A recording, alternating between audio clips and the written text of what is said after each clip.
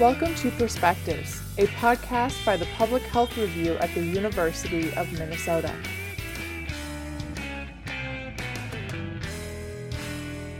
Today's Perspectives podcast theme focuses on racism as a public health threat.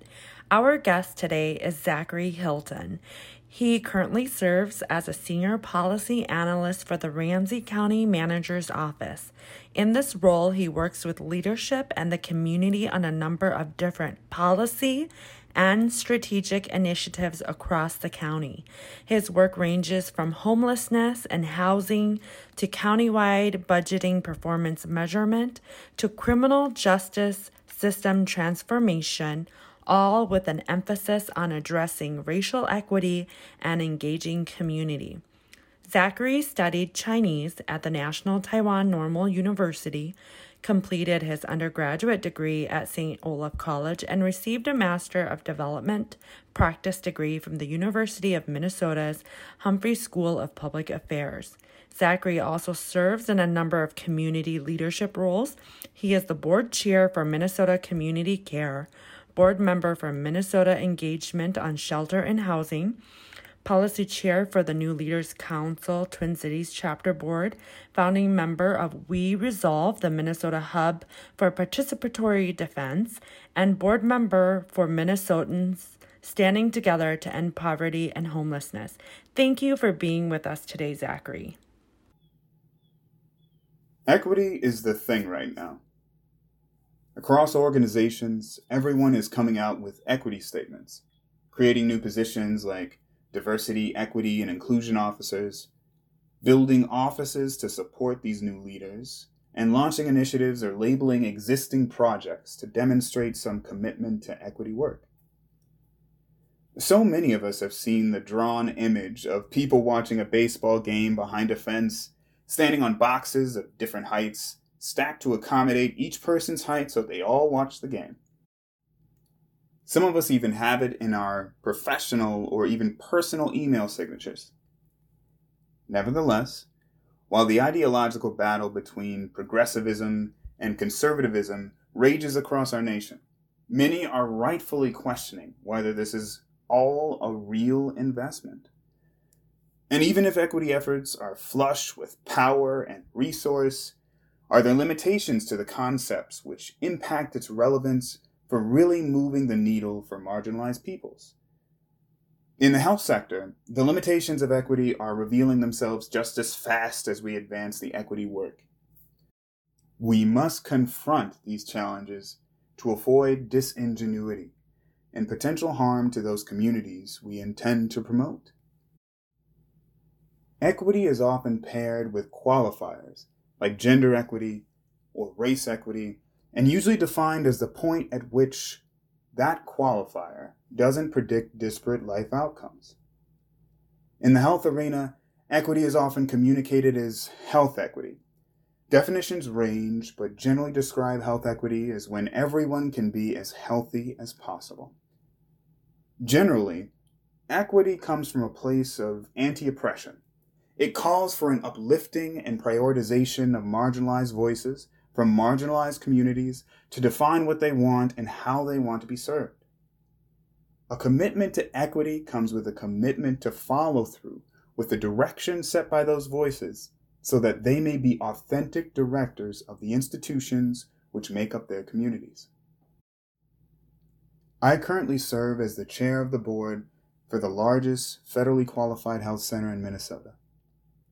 Under this distinction, our clinics serve everyone, regardless of their ability to pay, and offer sliding scale fees for those who can. Our nonprofit embeds itself in low wealth, low income, communities of color, school, clinics, and housing which serves our aging populations. The vast majority of our patient population comprises of the Latinx community, with significantly smaller Hmong, Black, White, and American Indian communities local to the East Metro Twin Cities area. Our board is federally required to comprise of majority patients, and we are intentional about meeting that mandate with individuals who represent the communities we serve. Equity is even explicitly declared in our values and strategies and posted all over our website and materials. Based on the structure of this type of organization, one would presume we are well poised to embody the principles and spirit of equity in everything we do. But equity isn't ever that simple. And contrary to the aforementioned presumption, we are only just embarking on our commonly titled equity journey. Our first steps haven't been easy. Federally qualified health centers, or community health centers, rely heavily on government and philanthropic grants to serve the underinsured or uninsured population. They all struggle to remain financially solvent while serving everyone that comes to their doors.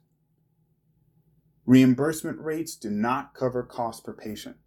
Grant resources are limited by political interest and government underestimations of the number of patients projected to be served, and competitive one-time funding opportunities are inconsistent and unreliable. After reaching a critical point in our financial health, our organization conducted a thorough analysis of our operations and overall structure to identify how we might turn around the financial direction and avoid closure. We found our revenue is highly reliant upon the number of patients served and those patients' ability to pay or reimburse the organization. Nevertheless, we, like many other community health centers, are staffed by doctors who work part-time hours and whose schedules don't always align to fully staffed clinics. This leads to extremely long wait times for patients and limits the number of patients we can see. Strategies to increase staffing and see more patients are further limited by the underinsured or uninsured population, for which we have limited grant funds to cover costs for service. Thus, the ability to exercise equity is conspicuously limited by grant size and our capacity to secure competitive funding, which takes from other clinics and their clientele. Beyond the financial structure, organizational culture also establishes equity limitations within the foundations of these types of organizations. At a culture level, federally qualified health center equity concerns are further amplified by the context of who we serve and who offers that service. Doctors who work at these nonprofits are compensated lower than their peers at premier health institutions, but choose to work in these spaces because of their commitment to the mission and the less rigid work environment.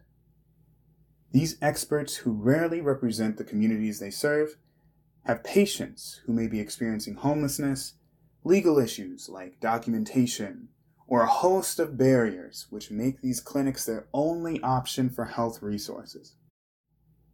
This relationship mirrors that of missionary service, entrenching a hierarchy where experts consciously or subconsciously embody saviors for perceived foreign and less developed peoples who would otherwise perish. Furthermore, it disincentivizes excellence or quality improvement, as the needy should be grateful for the life-saving services they receive. Uncovering this reality for the board received mixed reactions. While some members were outraged by the disagreement between our equity values and the structure of our organization, others were unaffected. A patient board member from the Latinx community, who lives in and works with the neighborhoods our clinics target, brought forward a perspective which conflicted with some of the more progressive board members. He shared that his community is less likely to complain about the services they receive and are happy to get any access to health resources. As long as we are serving everyone we can, quality is not as much a priority. Additionally, he shared this community is accustomed to waiting for services and are unfazed by hour-long wait times for access to care. Upon hearing this perspective, other board members who are intentionally, racially, economically, and experientially diverse were extremely incensed.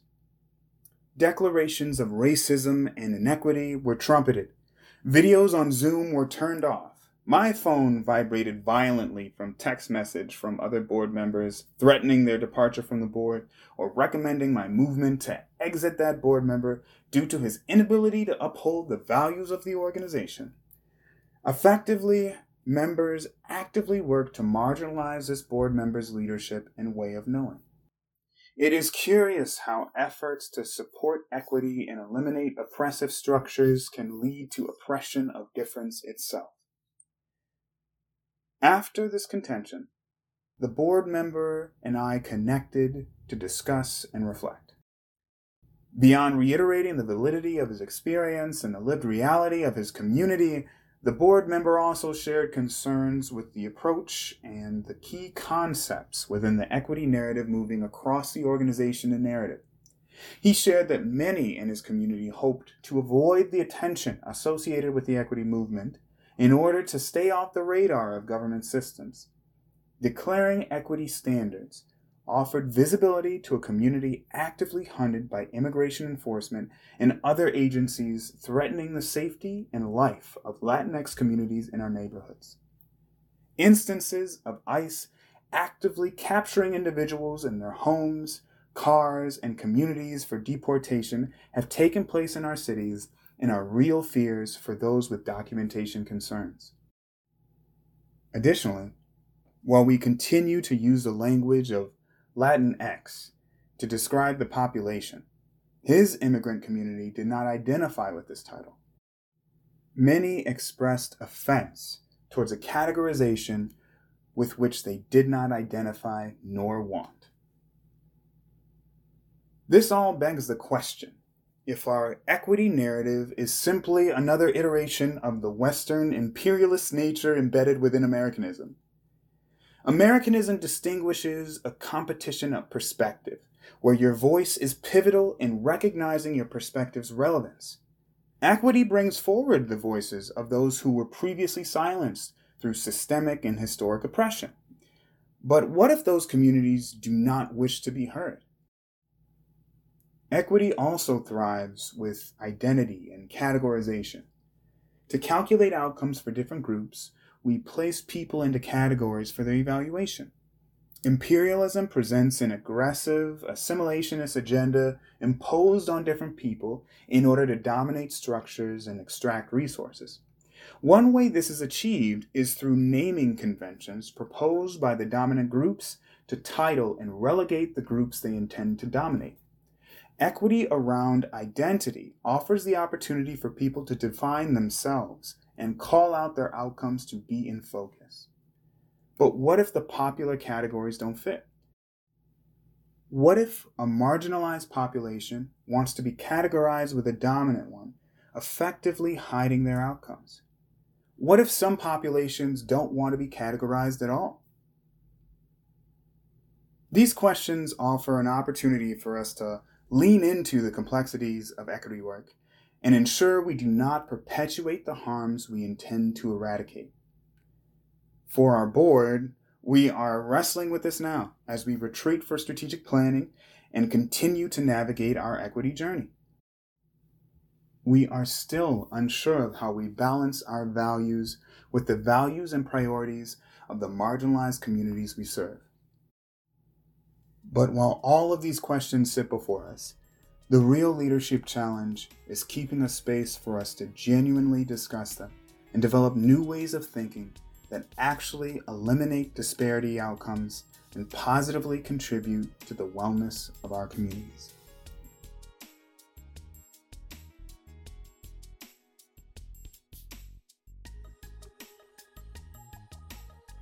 We would like to extend our gratitude to Zachary Hylton. Thank you so much for being our guest today on Perspectives Public Health Review podcast and for your unique examination of equity narratives. Hey listeners, do you have work that you want to publish? Submit it to the Public Health Review. We accept submissions on a rolling basis and accept research articles, op-eds, issue briefs, and more. We work with first-time authors and are here to help you through the submission process. Check out our website for more information and instructions for how to submit. Thank you for listening to Perspectives. Let us know what you thought on Twitter at Pub Health Review. Stay tuned for more episodes coming soon.